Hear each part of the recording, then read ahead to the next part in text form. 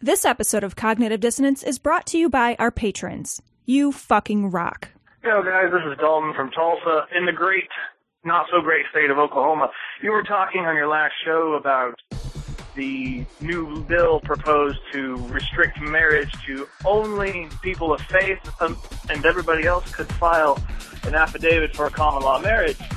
That's all well and good, yet the state of Oklahoma does not recognize common law marriage as a thing in any way. So the bill translates to everybody else who lives in the state as, if you are a Christian or a Jew, you may get married. Everybody else can piss off. Which means if you're not a person of faith, you don't get federally guaranteed rights. So, awesome on our part, I guess, here in Oklahoma. Glory hole, love you guys, bye. Hey, Big Rob from Texas here. Also, big fan from Texas here. Glory hole, motherfuckers. So, I noticed you've been thanking a lot of patrons lately. Been giving shout-outs to people that actually sent you, tangible objects. However, you skipped over me in a shout-out, even though I have been offering help commentary for your opening, call-in segment, whenever you do the opening thing. Kind of like, like the lame unknown comic goes out to kind of get the crowd ready before the actual, show starts for the real comedian. I don't know what that's called. Anyway, so I thought, in effort to get a shout-out, I'm going to tell a joke. So, here we go. So this walrus is driving around his car, right? And he says, he hears the car, it's making like a clunky sound. So he pulls into like this mechanic shop, okay? The mechanic's like, man, I got a lot of cars going on here. Why don't you, go sit down in the waiting room, Walrus? It's going to be a minute. The Walrus is like, well, I saw a yogurt stand a good ways back.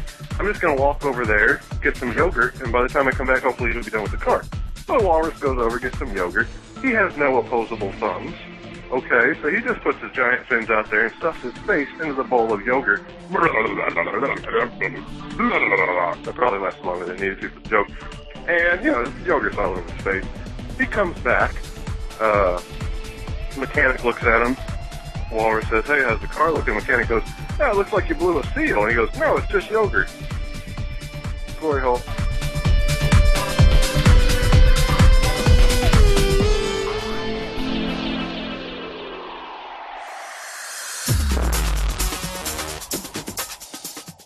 Be advised that this show is not for children, the faint of heart, or the easily offended. The explicit tag is there for a reason.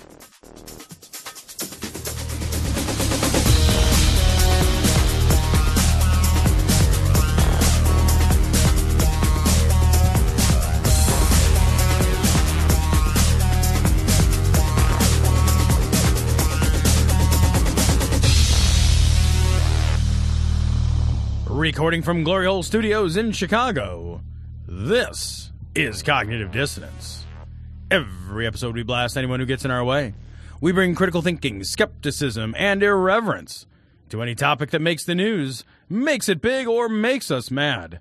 It's skeptical, it's political, and there is no welcome mat. This is episode 206, and we are actually joined by a guest for this episode, if you can believe that.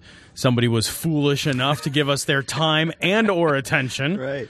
For at least 15 to 20 minutes before they... And that's actually... 15 to 20 minutes is a good 11 and a half minutes more attention than I generally get. Right, yeah. So, and it feels like a lifetime to many of us. Hey, he's already signing out. He didn't even get past the intro. I mean, I don't blame him. I don't either at all. What at all? So we're lucky enough to be joined this fine evening by Seth Andrews from The Thinking Atheist. Thank you so much for coming on our show, Seth. No, it's a pleasure to be here. I'm a fan of what you guys are about. I love the chemistry you have on the radio, and never a dull moment with you guys. It's I'll just be the designated driver for the entire broadcast. Right? You guys just hit the hooch, and I'll just drive everybody home when the party's over. You don't have to tell us twice. Yeah. We've already kind of hit it. So we'll call it communion. Yeah, we'll do that. Yeah. Yeah, just skip the wafers. It just soaks it all up. Yeah, you don't want to do that. Yeah, that's for after. You don't want to fill up on bread. So, Seth, we wanted to talk to you about this story from, unsurprisingly, the Raw story. Court rejects Christian's discrimination lawsuit that Social Security number is the mark of the beast.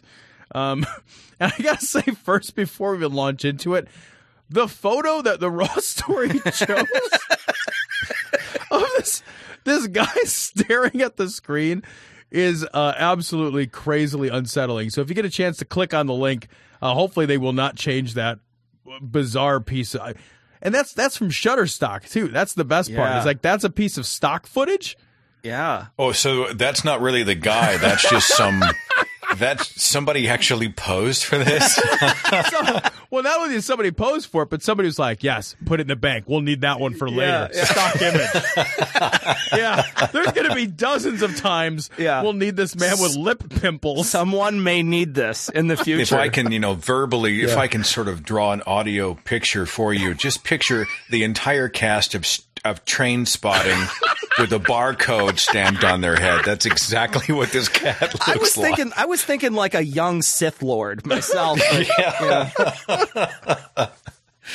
Well, when I was a young person, I remember there was somebody somewhere who they had looked at the Bible and they had done some kind of weird math that there were so many sixes in the Bible, and of course 666 is the mark of the beast. They used to show us these really frightening films. They're cheesy by today's standards, but frightening to us, called A Thief in the Night, that talked about the mark of the beast. The book of Revelation come to pass. The whole world goes to hell in a handbasket, so you better come forward and accept Jesus because you don't want to get your head chopped off, that kind of stuff, And so anytime somebody talks about the mark, this is the mark of Satan, I always think to myself, Satan must just have a hell of a sense of humor. I mean, this on the heels of that lady with the Monster Energy drink, right? I love that lady. That lady's Satan is just sitting around in the Barcolander going, this ought to be as funny as hell. Let's make it so whenever they drink Monster, it turns the cross upside down and becomes a satanic symbol. Yeah.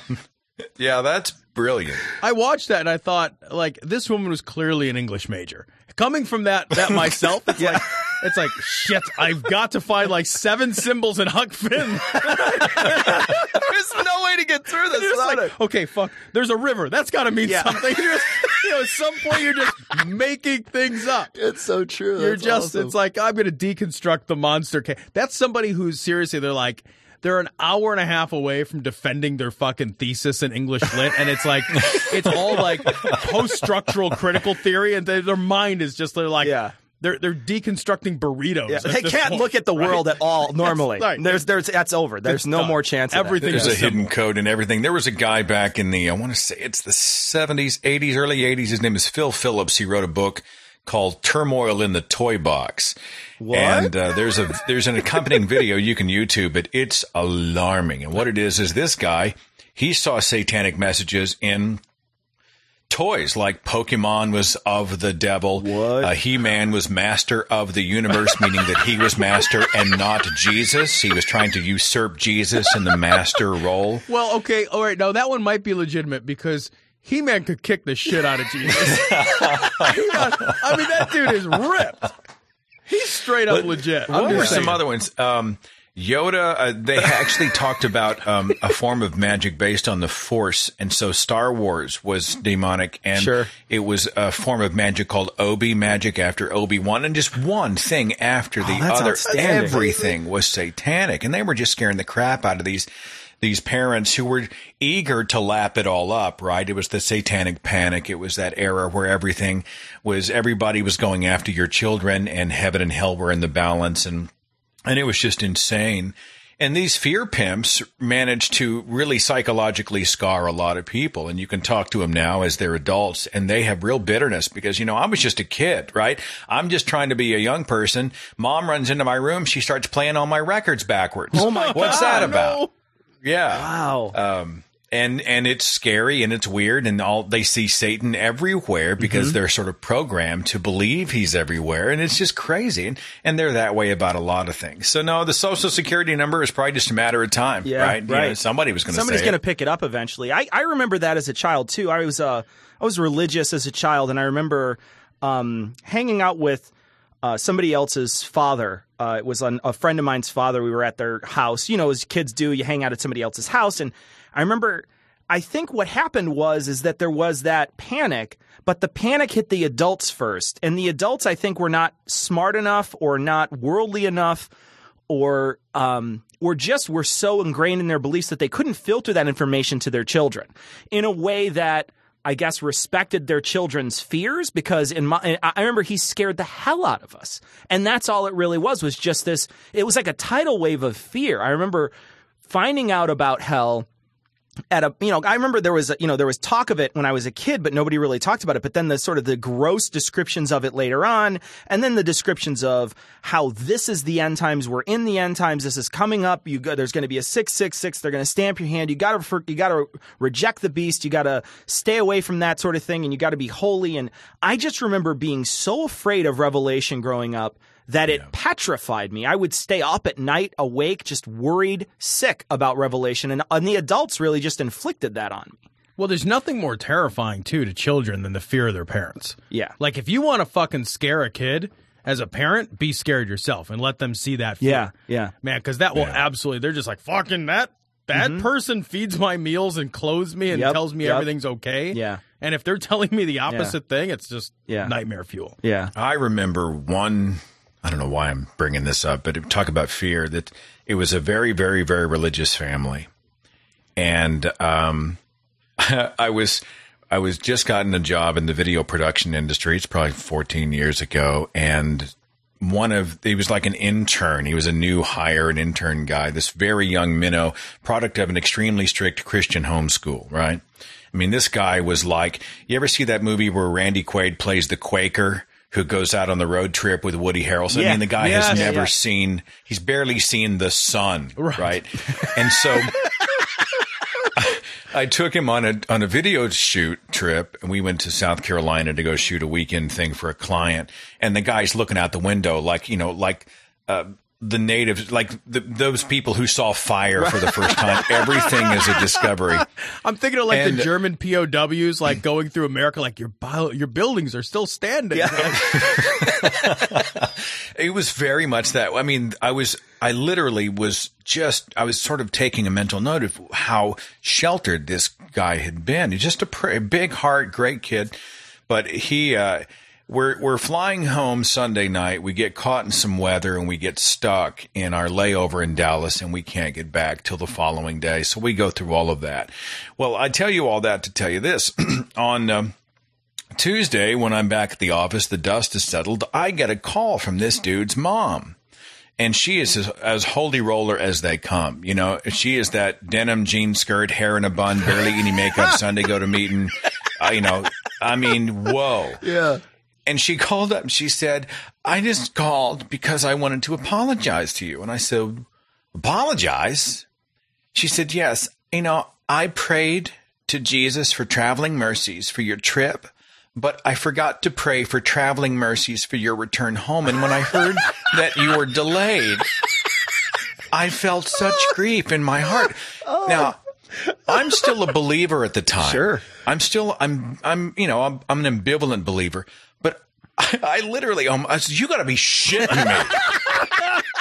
You got to be. I mean, this is insane. And she was as serious as a heart attack. And those people are out there, and they exist, and everything is a war. Everything is a battle. It's either light or darkness, good or evil. And there are no non-players. Even the most innocuous of things out there, the things you think, that's nothing. The Monster energy drinks of the world are actually big tools in this battle between Yahweh and Lucifer. And it's a little terrifying to see these people, and to know they vote. Right. Now, you were a believer, and you clearly believed in Revelations. You believed the literal version of Revelations, right? You believed that when you read it, you thought this was sort of a blueprint for apocalypse, right? Yeah. I didn't understand a lot of it. I mean, the Revelation is such a bizarre, bizarre, weird, twisted kind of it's really an acid trip of theology kind of thing. My parents are both theologian level believers. My father, when I was younger, attempted to memorize the entire book of Revelation. What? Why? Yeah, that's how hardcore they are. Of all the books, though. I know. All the books, you picked the fever dream written by lunatics. Yeah. I'm like, hey, look, could we take a mental break and maybe go learn Mandarin Chinese instead? Right? I mean, come on. And, but I think he got through the seven chapters or so, and he finally sort of gave up. But it was, it was the end times, capital E, capital T, the end times. One day the trumpet will sound. And then there's all this debate about, well, is it a literal trumpet? Will it be something the whole world can see and hear? Or is it going to be like in the movie where all the believers just disappear? Yeah. Are you post-trib or pre-trib or a-trib, meaning when does the 7-year tribulation happen? And for some reason in the book of Revelation, as the story goes, the standard interpretation of the tribulation is that Jesus comes and raptures all of his children away. And then for some reason, he decides it'd be awesome to give control of the entire planet to his arch enemy for 7 years. Well, What do you think, Seth, what do you think explains the weird fetishization of Armageddon that people seem to have? Because it's not just... Like, if I really believed in Armageddon, and thankfully I have no inkling of belief in Armageddon, but if I really believed in it, I think that would be, of all the things I would want to spend my time and energy focusing on, that would not rank in the top 200.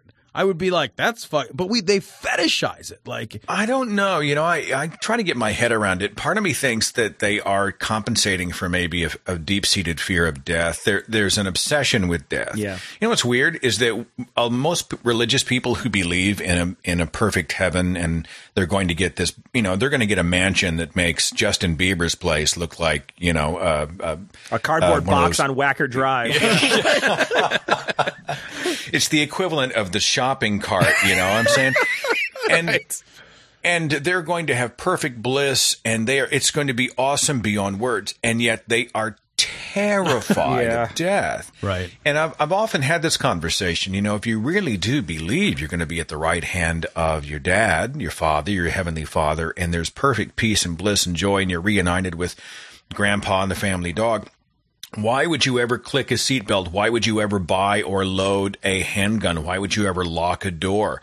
Why would you not welcome death? You guys see that scene in Religulous when Bill Maher walks up to the guy who's talking about how, hey, heaven is so much better. Heaven's awesome. Heaven's awesome. And Bill looks at him and goes, well, great. Why don't you just kill yourself? And the guy just looked at him like, I don't know. I don't know. Right.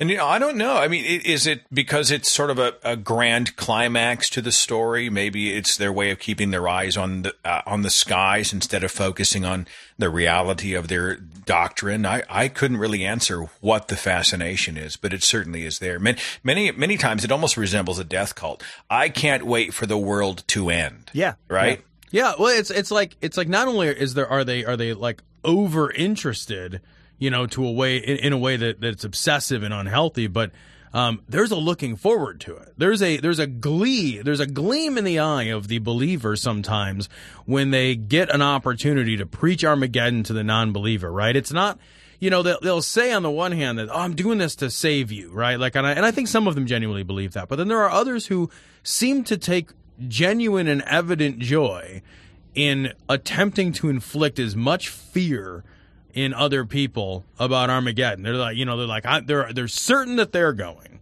and they want you to be just as certain that you're not. Yeah. And that's just like, there's like a masochism, like a sadomasochistic element to that whole dialogue.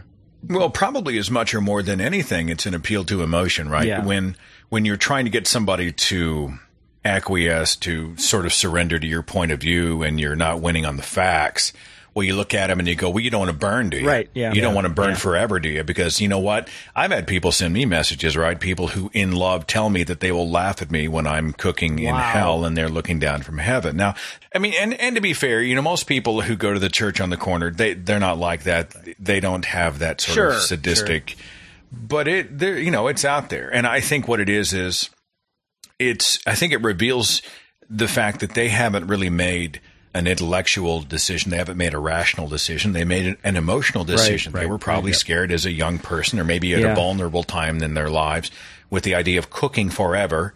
And so to avoid that, they will supposedly surrender their lives to the person who will choose not to cook them forever. You know, and not once stopping and going, why does Dad want to cook us, right? Yeah.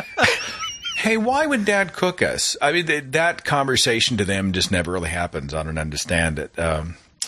But it's people have been literally trying to scare the hell out of people for thousands of years, or at least since the dawn of Christianity in 300 AD or whatever. So, and the fear will continue. And I think that will become more intense as they continue to lose more and more on the facts. The information age is setting people free. Yeah. And thanks. If you've been watching Pat Robertson at all and Sarah Palin and whatnot, these people are just a few fries short of a Happy Meal, right? They are just about to pop an O-ring because they no longer have a monopoly on the conversation, and they're going to get freakier. Well, so speaking of cooking, you're going to be heading down to Australia soon? Is that Yeah, what's funny is last year I put together a tour with a couple of buddies of mine. I mean, it wasn't anything major. It was just Aaron Raw and Matt Dillahunty and I are buddies. And I actually met them at my first public appearance when I kind of came out as an atheist the first time and showed my face and gave my name. It was a big deal for me. It was back in 2011. Uh-huh. And I happened to meet them at an event at that same day. And we just clicked. It's this weird thing. We're all very different, but we just totally clicked. And I thought, we have such chemistry on stage. Wouldn't it be fun to do a tour together? So last year, I put together an idea and I called the guys and I said, look, what if all three of us were to do a deal and call it the Unholy Trinity? Do you think people would get the joke, right? Do you think they'd know that we were just poking fun at the Trinity and we didn't think we were all that? But do you think they'd go there? Oh, hey, what a great idea. And so we did 3 cities. We did Amarillo, Albuquerque, San Antonio, and had a massive audience and huge success. And we got an email or a phone call or an email from the Atheist Foundation of Australia. And they said, how would you like to bring the Unholy Trinity down under? Nice. And we thought, oh, let me think. Okay. That's a dream, right? I mean, I've always wanted to. I always thought I'd go down to be watching the Australian Open tennis tournament, but hey, this is even better. Yeah. And so in mid-March, all 3 of us are going down and we're going to do tour stops. We're going to actually do live presentations in Sydney, Brisbane, and Melbourne. And then I have to get back to the States, but the guys are staying to do some stuff in Perth and some other areas and going to New Zealand. And so they're making almost a month out of it, as I understand it. It's going to be awesome. Cool. So if anybody wanted to know more about it, or they know someone who's going to be in Sydney, Brisbane, or Melbourne, they can go to unholytrinitydownunder.com, and all the tour details are right there. So tell me a little bit about the show that you guys are actually doing. Like on stage, what's the nature of the show? Like what's the nature of your program? Well, what we did last year was each one of us came out and we all kind of walk out on stage together at the beginning, and we just, it's family. It sounds cliche to say it that way, but there is a connection with everybody in that room, especially the fact that we did this in highly religious cultures. Sure. So, many of these people feel like they're breathing for the first time. They're around people who don't think they're insane or crazy or demon possessed. And so we'll come out and we'll each do kind of a short formal presentation with slides and whatnot. I mean, they're fun. But the fun part really is after that, all 3 of us take the stage and we just interact with the audience. The audience gets mics and we ask questions. We talk, that we ask them questions. They talk to us and we just have dialogue. And the clock just flies and it's a ball. And then when it's over, we get a chance to hang around, shake hands, hug. Occasionally they'll ask us to sign something, you know, that's always very sweet. But mostly I think it's a chance for us to support the local groups and to remind people in those communities that it's okay. You know, we're not saying we have all the answers, right? I'm not Yoda. What I'm saying is, you're more articulate than Yoda. I mean, you know, all your syntax isn't backwards. Yeah, right. Did you guys see that cartoon with the Yoda's tombstone, and instead of R.I.P. it says IPR? I don't know why. But anyway, we're saying we don't have the answers, but it's okay to ask the questions. And everybody leaves with a big grin on their face, especially us. And so while we're going to do an exploration of Scripture, we're going to pop into, you know, what religion is and isn't, how we can be most effective. We'll each have a different kind of a speech that we give. Really, the best part is to see whatever comes out of the audience. Yeah. And sometimes there are theists. There may be a church group that shows up. Who knows what's going to happen? So it's going to be exciting. How much time is spent on the penis puppetry, though? I think that's the part. Penis puppetry. You know, it's funny, though. It's funny that this is a perfect segue. This is perfect segue. That joke was either not going anywhere or going somewhere really unsettling. I just finished a book that I'm releasing in April, and it's called Sacred Cows, a lighthearted look at belief and tradition around the world. And it's written as a humor book. My illustrator's name is Vince DePorter, and he is drawn for Batman and SpongeBob, and the guy's just a genius. And he happens to be a heathen. He's a total anti-theist, and he has been aching for the chance to use his gifts in the conversation against superstition. And so he and I were like a match made in heaven. His illustrations are just killer. And so in the book, I sort of pinball around the world, and we talk about all the weird fringe stuff that people do that mainstream religious people laugh at. Oh, look at those crazy snake handlers in the Appalachian Hills. Oh, look at those dudes in Barcelona. They're dragging a live goat up to the top of the building and throwing it off to be caught by the crowd because only then will good luck come to the village. That kind of stuff, right? Goat. Scientology and all that kind of stuff. But one of the chapters talks about the penis parade of Kawasaki, Japan, where they once a year in February, I believe, to bring good luck to the area, they drag a huge pink penis through town. And I guess the people are wearing like fake noses that are shaped like penises. I mean, it's just I'm going next year if I can. How do you have a bad time at the penis parade? Yeah. Like you're never walking home from the penis parade. Like, how was it? Really wish I went to the vagina parade. I want to go so that someone will ask me what I did with my weekend. You know. I want to take my son over summer vacation so we can write an essay that's Oh, no. Well, it was a great day when they dragged the giant pink phallus through the crowd, the throng of thousands. I wonder if it's like running of the bulls where they just let it loose. Well, if there's an impalement, I'm out. You know what I'm saying? I'm out. So, Seth, thank you so much for joining us today. Good luck on your trip, and we look forward to hearing about it when you come back. You guys are fantastic. Thanks for being such a great podcast and for having me on tonight. Great fun. Oh, no, I'm sorry. You're on Cognitive Dissonance. Yeah. Really? We will relay your kind sentiments to a different show. Yeah. That would make a great promo, right? Yeah. You could just make a promo and say, we all know the other podcasts suck. We suck less. Cognitive Dissonance. Yeah. You're welcome. Yeah, all You're right, welcome, that's awesome. world. I totally have it now. That's great. Want to contact the guys? Go to dissonancepod.com to get links to their Google+, Facebook, and Twitter accounts. If you want to contact them directly, send an email to dissonance.podcast@gmail.com. Or you can call and leave a message at 740-74-DOUBT. That's 740-743-6828. Do you want to support the show? Go to patreon.com. That's patreon.com/dissonancepod. Or click the link on the podcast homepage, and you can donate to the production of Cognitive Dissonance on a per-episode basis. If you can't spare any money, take a second to give us a 5-star review on iTunes or Stitcher, or spread the word about the show. We want to send a big, heartfelt glory hole to all the patrons and people who rate us. You fucking rock. This story comes from the New York Daily News. ISIS thugs toss gay man from roof, then stone him to death.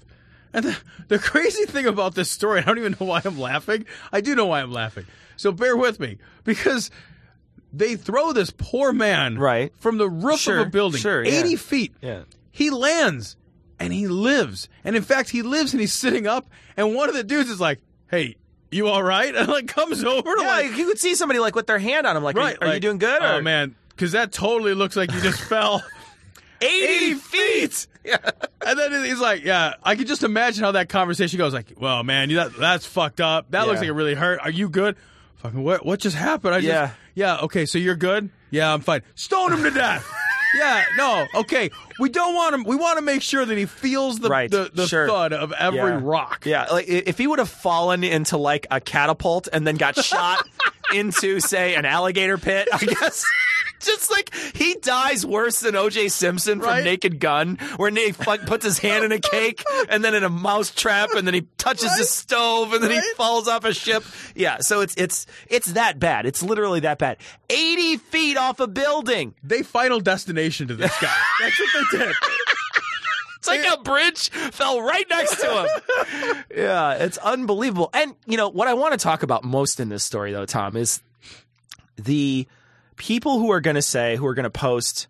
I saw a post recently this week, and this post was about ISIS. And I guess somebody was captured and held by ISIS. And they said, well, they didn't even see a Quran. They didn't even read the Quran. They didn't pay attention to the Quran. And they were using this as a way to say it's not a religious organization. It's not a religious organization, even though they say they're a caliphate. The name of it is the Islamic State. Right. But they don't. What they're doing is they're not reading the Quran. They're not religious. They're just doing this politically, but they're using that as a figurehead. That's fine and good. Maybe that's true. Then why the fuck are you throwing gay people off a fucking building? Because the only reason you throw a gay person off a building is if your religion abhors it. Because I've never met a secular person who wanted to do violence on a gay person because they're gay. Never. Yeah, right. It can't. What would the what would the inclination? I don't know. Be? Other than you took my parking spot or something like something else. Right. Yeah. Yeah. How would the thing is like it's not like you're like, oh man, we got to take the great city of gaydom. Yeah. So it's not a thing. So there's no political gain to be had from chucking this dude from the top of the building. This is, like you said, not only is this clearly religiously motivated, but then it's also symbolic. It's that stoning, right? Yeah, sure. They didn't shoot the guy. They fucking stoned him to death. Well, why did they choose to stone him to death? I don't know. Maybe because that's the fucking law as prescribed by your fucking holy book. Yeah. It's not like they made it up. It's not like they were like, well, all we have is rocks. I don't know. We took over Syria and most of Iraq and rocks. One guy has in this picture. One guy has camouflage pants on. There has to be a gun near him somewhere, right? They don't wear camouflage pants without the gun. Yeah. It's ridiculous. Yeah. And it's not just, and let's also not pretend that it's just one or two guys. When the guy falls, the dude comes to see if he's all right. Then a crowd of angry people surrounds this guy, like incensed that he's still alive, with an ISIS flag in the left corner. So they run around him like, fucking, we can't believe you survived that horrible atrocity. Yeah. I know. A second atrocity. Yeah. Let's can we just heap the atrocities on today? Can it just be Atrocity Wednesday?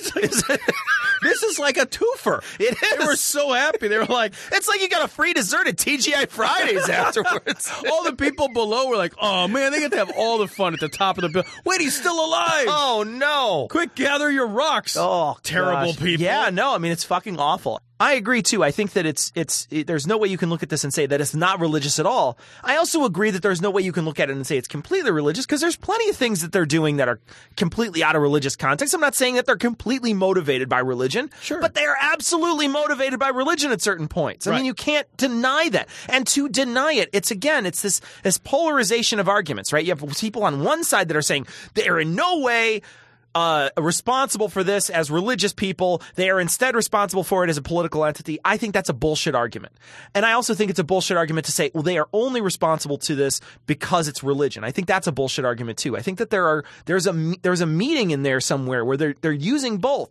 Do we have to address the political concerns they have where they're talking about, what America's doing and how we're handling it? Yeah, absolutely. Yeah, they should address the political concerns. But don't forget that there are religious concerns as well that you are never going to be able to address. You can't just be like, well, hey, all you gay people, why don't you guys just kill yourself? Yeah, I don't even know, and that's the thing is that's the intractable part, right? That's the part that you can't, you cannot be allowed to compromise on religious concerns. Yeah. That's the thing that makes the religious angle, that makes the religious bulwark so difficult to navigate around is that religion doesn't allow you to have compromise. It does, because what are you going to say? Like, well, I believe a little bit then. I believe a little less. Yeah. It's not possible. And it's also the case too that if you use religion as the what was the term you used? Like it may not be the motivator, but it's the excuse or whatever. Well, how is it able to even act as an excuse? You couldn't use puppy dogs as the excuse, right?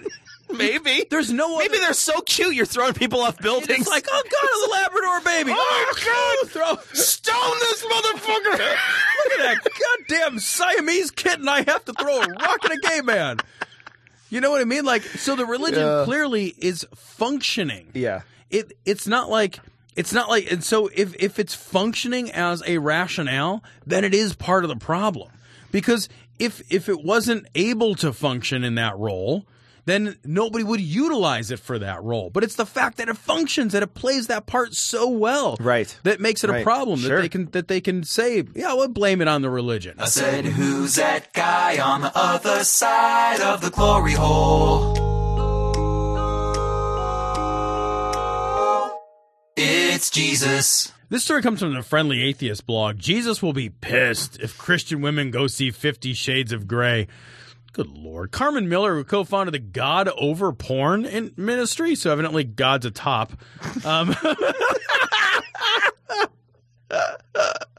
is all worked up that Christian women are going to go see 50 Shades of Grey.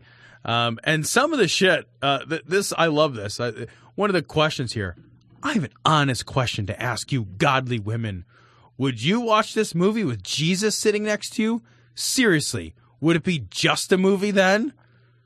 I don't know. Did Jesus buy the popcorn? And Jesus, I got to admit, if you're a girl, Jesus is kind of hot, right? Like Jesus got abs. maybe you're thinking, I'd fuck that hole in his side. You know what I mean? I'll peg the hole in his. Oh no! And it's clear from the crucifixion that Jesus is into some BDSM. Yeah, absolutely. He fucking loves it. He loves a good scourging. There's a good one here. There's a good line here. It says, pornography is considered to be more addictive than crack cocaine because crack cocaine can be excreted from the body. I know when I watch porn, I excrete from the body, I was going to say. So I don't know if it's the porn coming out, but... well, the porn goes in and something comes out, so clearly I'm excreting it. So, oh man, yeah, the idea that this is just one of those things for people to just drive quickly to the theater to get upset about, right? Yeah, absolutely, This is I saw a titty and I was super mad, even though I was in an NC-17 movie. Yeah, exactly. Yeah. I saw a movie about sex and there was sex in it. Yeah, the movie is about sex. If you don't want to see the movie about sex, you should totally not see the movie about sex. I think they're mad that godly women want to see it, and I think the reason why these godly women are excited about seeing it is because they're probably sexually repressed. They're probably, in some sort of way sexually repressed, and they want to, go out and experience this. This thing that they might not be able to experience on their own. Maybe some of them enjoy or think the idea of being tied up or blindfolded or slightly spanked or whatever goes on in this movie. I saw the trailer, by the way, and it looks so fucking terrible. It seriously looks like the worst fucking movie that was ever created ever. So and it's got the budget. It's got, what's the girl's name? I can't think of her name. She's got big eyes, and she's from the movie with Devil Wears Prada movie, and she's the girl in that movie. I don't know. That's the only movie I know she's in for sure. She's also in the Les Miserables movie, the girl with the big eyes. Anne Hathaway is the girl I'm thinking of. This girl this girl in this trailer looks like the budget Anne Hathaway. Like she's not the real Anne Hathaway. She's the budget Anne Hathaway. And then they have this guy who, looks a little studly or whatever. But the whole idea, and you get it from the whole trailer, right? I have no idea what 50 Shades of Grey about it, except for I've seen a trailer. And the trailer is, this dude is like ultra rich, like this super rich dude.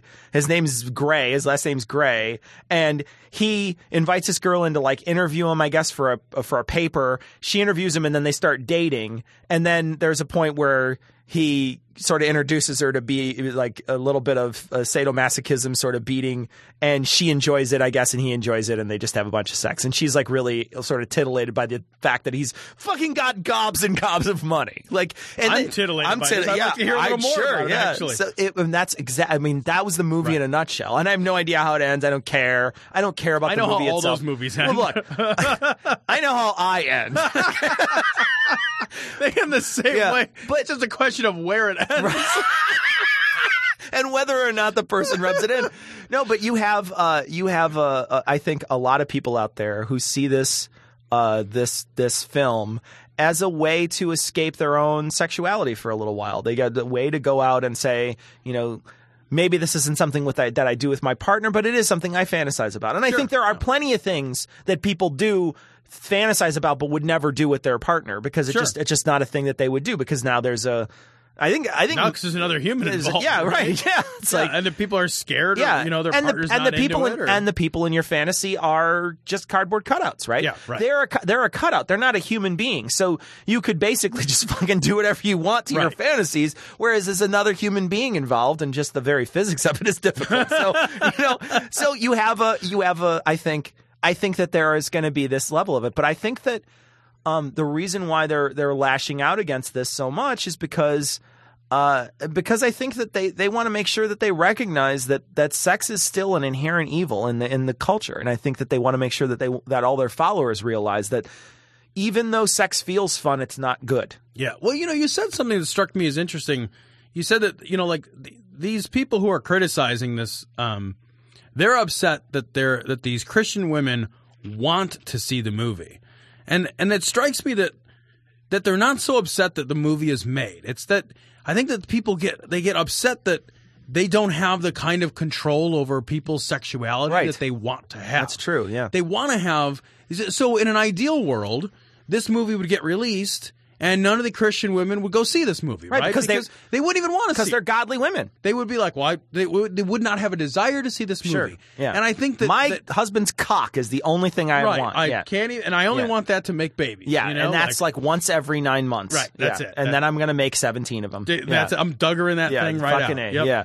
So, but it's the fact, I think what really bugs them is that they don't have that control, that people do want to be sexual, that people do recognize that their religious controls are at odds with their own sexual desires and feelings, and that their sexuality won't be reined in by this nonsensical bullshit. And I think they look at that and they're like, well, why do you want to see this? You shouldn't want, but they still want to see it. Right. They still want it because they recognize their sexuality. And that's why they rally against porn too. They rally against it all the time. They say no porn, no porn. And you say, well, if you believed in God, why would you care if other people enjoy porn? The problem is also, I think that they want to. Not only do they want to control their followers, but they want to control other people too. They want to make sure that other people have no outlets as well. And their excuse, they'll tell you, is like, "Well, it leads them into sin. It leads them into sin, right?" And that's the excuse. Wakefield is not just any researcher. His 1998 study on autism and childhood vaccines literally changed the way many parents think about vaccines. The study was based on just 12 children. That's right, 12 children. But many parents, desperate for answers around the world, embraced Wakefield's claim that he'd found a link between autism and the vaccine for measles, mumps, and rubella. So this story comes from the Raw story. Minnesota anti-vaxxer. Yeah, measles kills, but you can't base your life on a few people. Says someone who's not one of those few people. No kidding. Right? Like, this is like, oh, hang on a minute. Let me call Privilege and see what they have to say about this. Bring. Yes. Hello, let me adjust my monocle made of diamonds before I answer this phone call. Yes, this is Privilege speaking. I'm answering from my perfect, flawless body in my mansion made out of donuts. How may I help you? Am I speaking through my teeth? Oh, no. hang on. My manservant isn't holding the phone proper. Right. That's exactly it. What I love is the idea that you're going to say something like this and you're going to completely ignore how public health policy even works. Right. To say that. You didn't even understand how this works. Whatever. I read a story recently where they're talking about how they're going to remove the law that allows you to just, for belief purposes, not allow people to get fucking vaccines. Because currently, if you want to avoid getting vaccines, you can, I know in our state and in other states, and they're trying to outlaw it in California, where you can just walk into the government office, or even, it's not even government office. It's, you can walk into like this, I think probably the school or other places where you can get a form that says, I believe in this weird shit, and so I don't have to get my kid vaccinated. Yeah, there's a philosophical objection, and then there's a religious objection. Yeah, and so if you had either of those, you could just get your kid exempt from getting these vaccines. Well, they wind up, with this huge case of measles that happens because people start not vaccinating their children in California, and so now they're thinking about striking the law down. And that law, I think that law is a bad law because it allows people to get around when they are completely capable of having these vaccines given to their children. They get around it, and then they create these public health problems that are problems for people who can't get the vaccine. It's not I don't care about the people who didn't vaccinate their kids. Those people fucking, they got to sleep in the fucking bed they made. You know what I mean? That's your fucking problem and your kid's problem if he gets measles and dies and whatever. You fucking made that bed. You sleep in it now.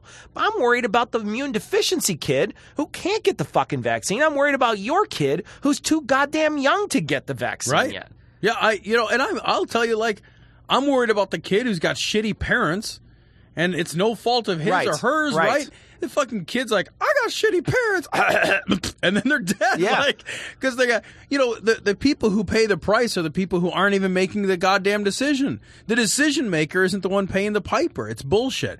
And this person who's making this claim, it says, yes, on occasion someone gets measles and dies, but you can't base your life on a few people. Christine Abel of Vaccine Awareness recently told local news outlet Fox 9, unsurprisingly. And then she says, you have to ask, what's wrong with them? Why do they die when most people don't die? And yes, okay, let's ask that question. It's because maybe they're fucking immune deficient, or they're infants, or they're elderly. Are their lives less valuable? Well, no. What you have to do is when you have a child who has glasses, you have to hit them in the head with a hammer until they die. Right? Because they're clearly lesser than all the other children. And she says this weird thing, she says, quote, these preventable diseases, No, she says presentable.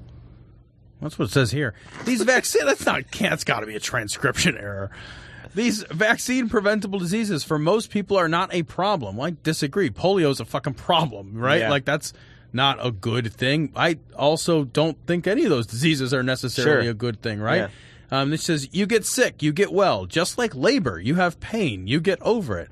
What are we looking to go back to the fucking Stone Age? Are we looking to go back to a world where we're just like, yeah, well, some people just get sick, so why should we wash our hands? Fucking some people let's just throw away all the medicine. Some people get sick. I will say, personally, selfishly, I've got cough variant asthma. If I get a chest infection, I fucking cough for 6 fucking months, and it can get more than annoying. It can get to the point where it's very difficult for me to work. It's debilitating. Yeah. It's very difficult for me to work and do stuff. So, I don't fucking need this shit in my life. Maybe that's why people should go around because it's not just immune deficient people. There's a whole bunch of reasons why diseases are bad for you.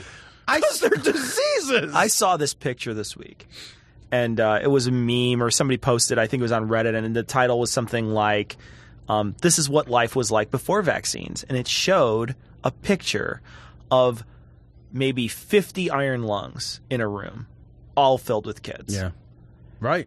Is that the fucking world you want to fucking go in your Wayback Machine to, this lady? I mean, this is a lady who thinks that, you got to whip a horse and it'll get stronger or something. I don't even know what kind of weird fucking Nietzsche-like world she lives in, but it's really clearly, this is exactly the privilege thing you're talking about. She clearly did not get sick or get that sick from these diseases and feels like, oh, who cares? It's not that big a deal. Well, it's not that big a deal to a lot of people, but it is that big a deal to some people. Right. And it's going to, maybe it's not your kid, but, it's somebody's kid. And if you don't have empathy for that, you're a fucking awful human being. Yeah, and why would you be like, oh, well, we'll just give this kid like fucking mumps or rubella or pertussis?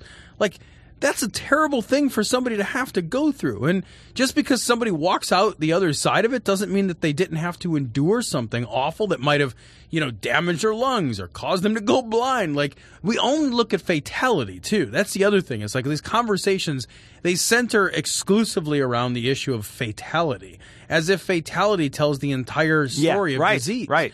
But fatality doesn't tell the entire story of disease. And to look at it in that way is to deny the whole scope of the disease and the effect that it has on people's lives. How much time that, those kids in the iron lungs that you mentioned, like, well, they survived, so they wouldn't be marked in the tally, but like, their lives are irreparably changed and not for the better. Nobody's ever like, my life's so much better now that I can't run and walk. Right. I can't do things. Right. Yeah. So, but they're not fatalities, right? So we wouldn't chalk them up on that loss column. You want answers? I think I'm entitled. You want answers? I want the truth. You can't handle the truth. This story comes from Right Wing Watch. Pat Robertson opposes vaccination mandates. Questions water fluoridation. I like he just throws that one in there. Sure, yeah. It's just like, and while we're at it, what about the chemtrails? And I don't trust the Easter Bunny. He's got shifty eyes. And have we seen Obama's birth certificate? Right? It's just like, what are you talking about? Let's play this clip. This is Pat Robertson from the 700 Club. When I was a kid, 175 years ago, back when I was a kid, back when the war between the states was just heating up, back when I was a kid, and we would siege the castle next door. I was the first kid. My dad, Cain, and his brother, Abel. we all got measles. We got mumps. Yeah, I did too. You got, but they didn't vaccinate. We just got immune. You got sick. No, they never got sick. They just got immune back then. Yeah. Back when I was a kid, we got the mumps, and some of us died from that, but I didn't. How would you, the thing is like he said, we just got immune. So they never got the disease, they just got immune. How would you even know you got immune? But what you had to do was stay in a dark room. You couldn't read for, a week or two. And that was the thing. I'm sure that there's some serious consequences to measles, and perhaps vaccination is the answer. To measles? To Beatles? To the Beatles. Hey, we're the Beatles. Isn't that the Monkees? Could be. I don't think any parent should be forced by the government to vaccinate. There's so many different vaccinations. And that's where we disagree, tiny beady-eyed fucking Pat. Because that's how public policy works. That's how public health policy works. If you don't fucking vaccinate everybody, then people wind up fucking slipping through the cracks and you get hundreds and hundreds of people without fucking vaccinations that now suddenly spread that disease to other people. There was a vaccination against polio, and I know the mother of a friend was contracted polio because she took from the vaccine. From the vaccine. My. So all vaccines are not benign. And since then, there's been no fucking polio. I want to point that out. Like, yes, maybe on occasion, people have contracted polio. And there's bad reactions to vaccines. They're not fucking completely blameless. It's not like a fucking panacea. There's some problems. Right, but polio has been nearly eradicated from the face of the planet at this point. So you cannot possibly say that from a policy perspective, and that's the way you got to look at these things, like from a public policy perspective, which was the right decision for government to make?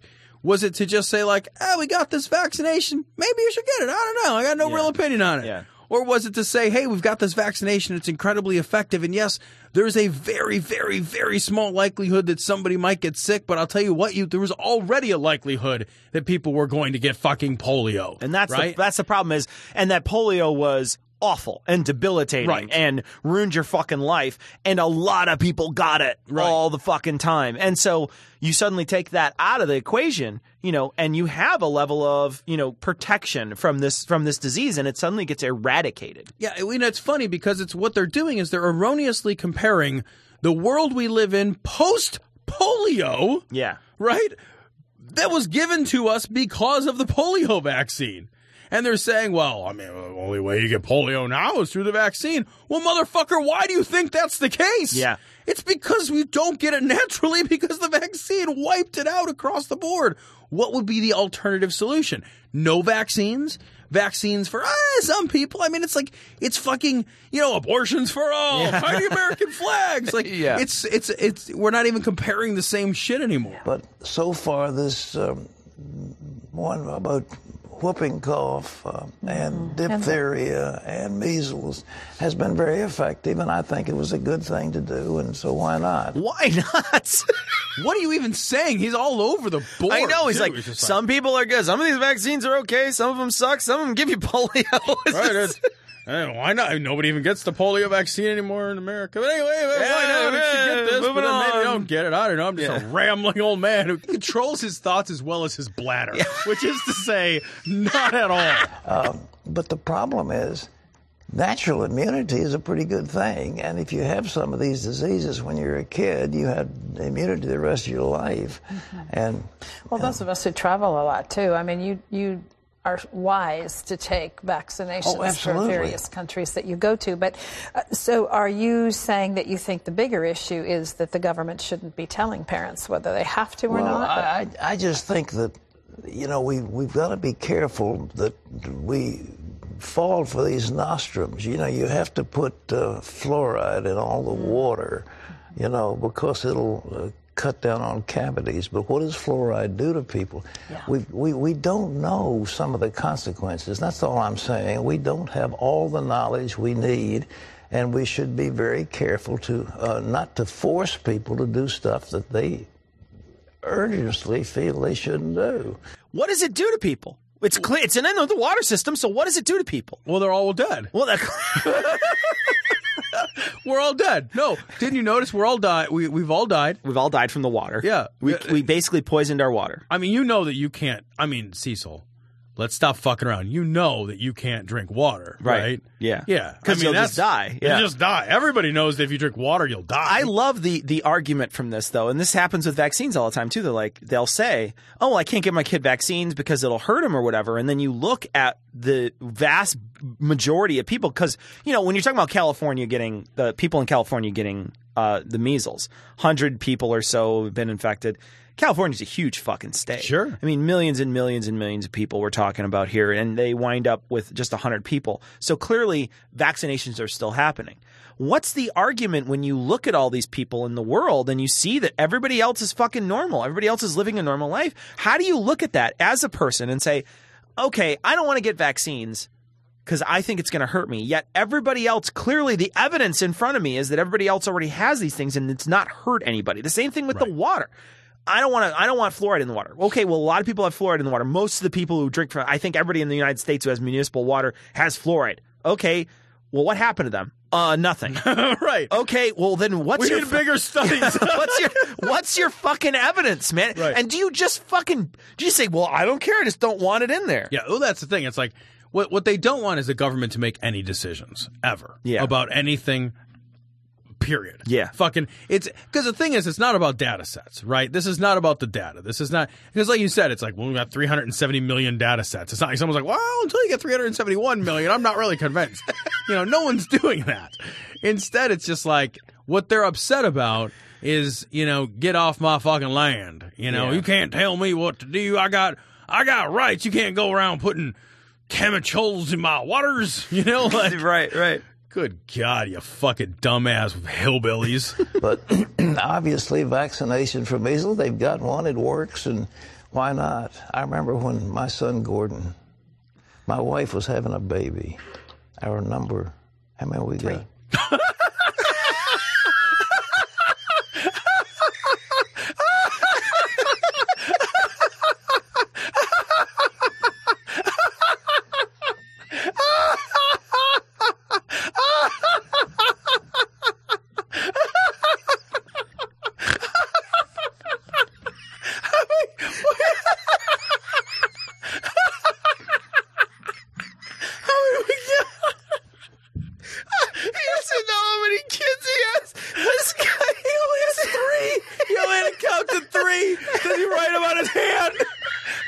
Sarah Palin, motherfucker. He's just sitting there so fucking under dementia that he has no idea how many children he has. Oh, that's fucking brilliant. Oh, my God. People listen to this guy and get information from him. I need some advice. Let's call the guy who doesn't know. Like, there's not that many more events in your life that are a bigger deal. Right. Yeah. Oh, my God. Oh. He was 3, right? But my number 4 was having the baby, and Daddy was in charge while Mother was having the baby. I see. And he had measles, and it broke my heart. He was so sick, eyes all messed up, terrible fever. I mean, it was a mess. Yes. And you say, "What can I do for this child?" Get him a vaccine. I know, right? Like that's. I don't know. Maybe we could all decide collectively that everybody should not have to endure that. I think that's good, though, that even Pat Robertson is saying, no, it's a shitty, fucking awful, fucking terrible time. For sure. It's not a fun time for anybody involved. The kids, the parents. It sucks. It's awful, and something needs to be done about it.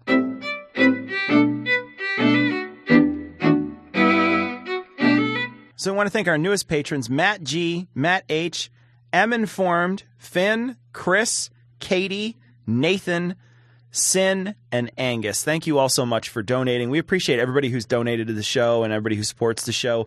We appreciate all the people who leave reviews on iTunes and Stitcher. If you want to leave a review on there, a nice review, a 5-star review, you could maybe push down the negative reviews we recently got. So we'd appreciate that if you enjoy the show. If you don't like the show, please stop listening and go listen to something you like and rate that something high. Yeah, I don't, that's a real simple solution to a real simple problem. I don't like this thing. Go get a different thing. It's a free thing. We want to thank everybody who supports the show, though. Absolutely. I mean, it's great that you do it.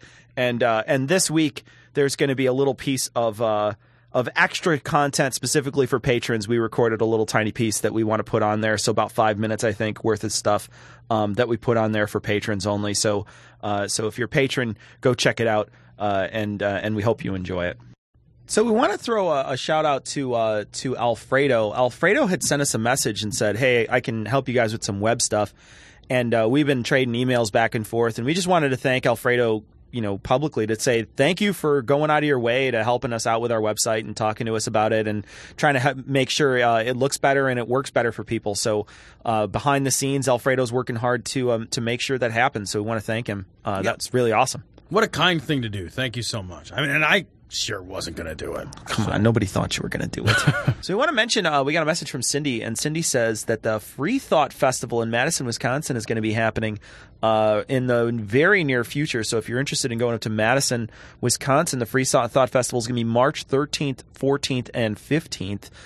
It should be a great time. I don't know that Tom and I are going to be able to make it up there this year, especially with ReasonCon right around the corner from that. Yeah. It's going to be too hard to be like 1 month somewhere, 1 month somewhere else. But we hope people have a really good time at the Free Thought Festival. And you can find anything you want about that festival by going to freethoughtfestival.org. And also, Madison, Wisconsin is actually a really fun town. It's a beautiful city. It's a really cool city, man. It really is. I absolutely adore Madison. I think it's wonderful. I think it's a great, really fun place to go. They have good food, good beer, really beautiful city. Just a beautiful city to look at. So it's a cool place. If you haven't been up there ever, it's a really nice place to go. So why are we going to Hickory, North Carolina?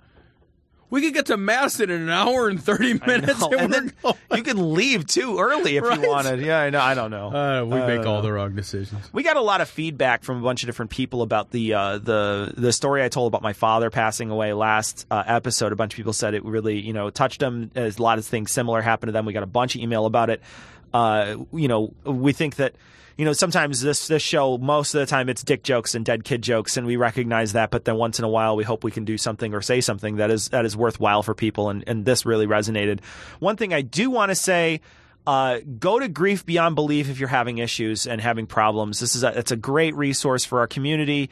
It is one of those things that our community puts out for people who are non-believers, and that can be a really tough time in your life. So if you are looking for some community that you can talk to about this sort of thing and you're still struggling with it, I know the people who send us emails aren't, but I'm just saying that people that if you are struggling with this is a good resource for you. So Grief Beyond Belief is a great place to go. Got a message from Kevin, and he sent us a bunch of Futurama sound bites. I don't know that I'm going to be able to use the third one, but the couple of good ones about science that I really liked. So I'm going to play a couple of them now. Hail science! I like that one. That was great. That doesn't sound very scientific. Not to the layman, no. But that's how it works. Leave me alone. That's a really good one, too. So thank you, Kevin, for sending them in. So nice of you to take the time to edit those out for us and find them and send them. Really great. We got a message from Matt, and Matt says, I wanted to express my enjoyment for your unapologetic continued use of the Chicagoland lexicon. I love this. And then he went through to list all the stuff that people from Chicagoland would recognize and know and would utilize, and there's some really great ones in here.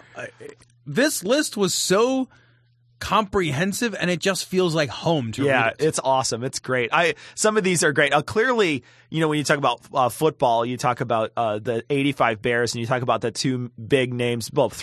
Walter Payton is one big name, but he put on there the Fridge and Ditka. Yeah, those are two big names. That's from awesome. that. Yeah, Vienna Beef is another one. Yeah. You know what got me is the top list, the commercials, because they were like the jingles and like the slogans that like defined my rabid TV watching childhood. Yeah. Like the Solozzi and Edelson Chevrolet. And my wife actually met one of the Solozzi or Edelsons, and I won't mention which one, and said he was a total douchebag. And he was a huge dickhead. Like he was like one of these like super entitled, holier than thou kind of walk around rich prick kind of guys. And she's like, but he was still super excited because he's like this weird local celebrity. I know. Yeah, the Golf Mill Ford, push it, pull it. Yeah. Tow it to Golf Mill Ford. I will throw in the Golf one that Mill he missed. Ford, thank you very much for your kind donation. You know which one that he missed is Victory Auto Wreckers. Yeah, they haven't changed that commercial in 30 years. Every time that guy pulls his door off, I think, haven't you learned yet? You open the door and the door falls off. You should learn from that. If you don't know what we're talking about, just YouTube. I'm sure you can YouTube Victory Auto Wreckers and watch the. And the great thing is the watch that guy's wearing in that commercial has come around full circle. It's back in style. It's back in style. It was a dinner plate, and now it's actually a watch. You can see. We got a message from James, and James says that he's talking about the Fort Collins thing again, but I think this one is the most relevant comment we've got on the Fort Collins Air Force Base. He says, furthermore, the Air Force has bases, and the Army has forts. So why in the hell would one of the Air Force Academy be in a fort? The most relevant comment we got. That was great. Very, very funny. Thank you very much. Before we close out the show, we want to thank Seth Andrews for coming on and just being a great guy. We had a great time talking to him. We are going to be on his show in March. We're still trying to figure out the dates. When the dates come up, we'll let you know.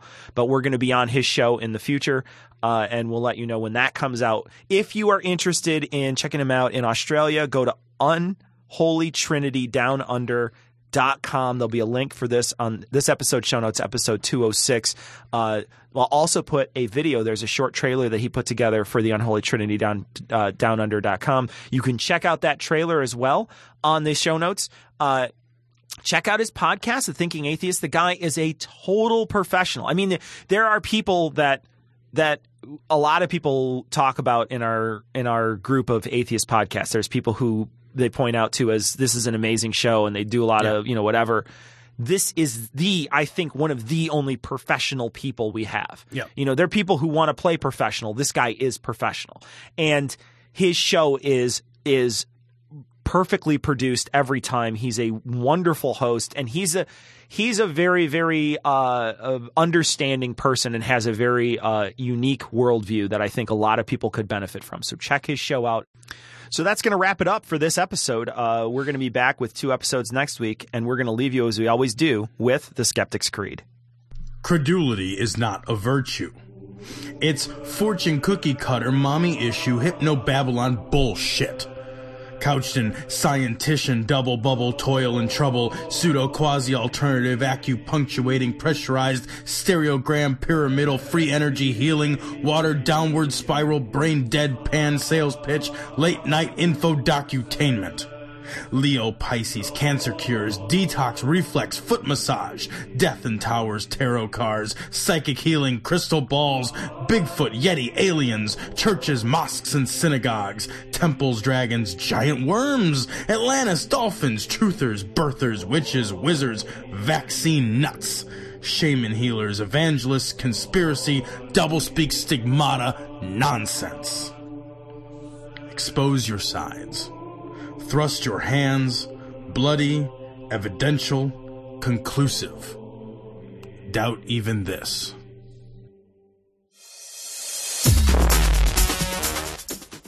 The opinions and views expressed in this show are that of the hosts only. Our poorly formed and expressed notions do not represent those of our wives, employers, friends, families, or of the local dairy council.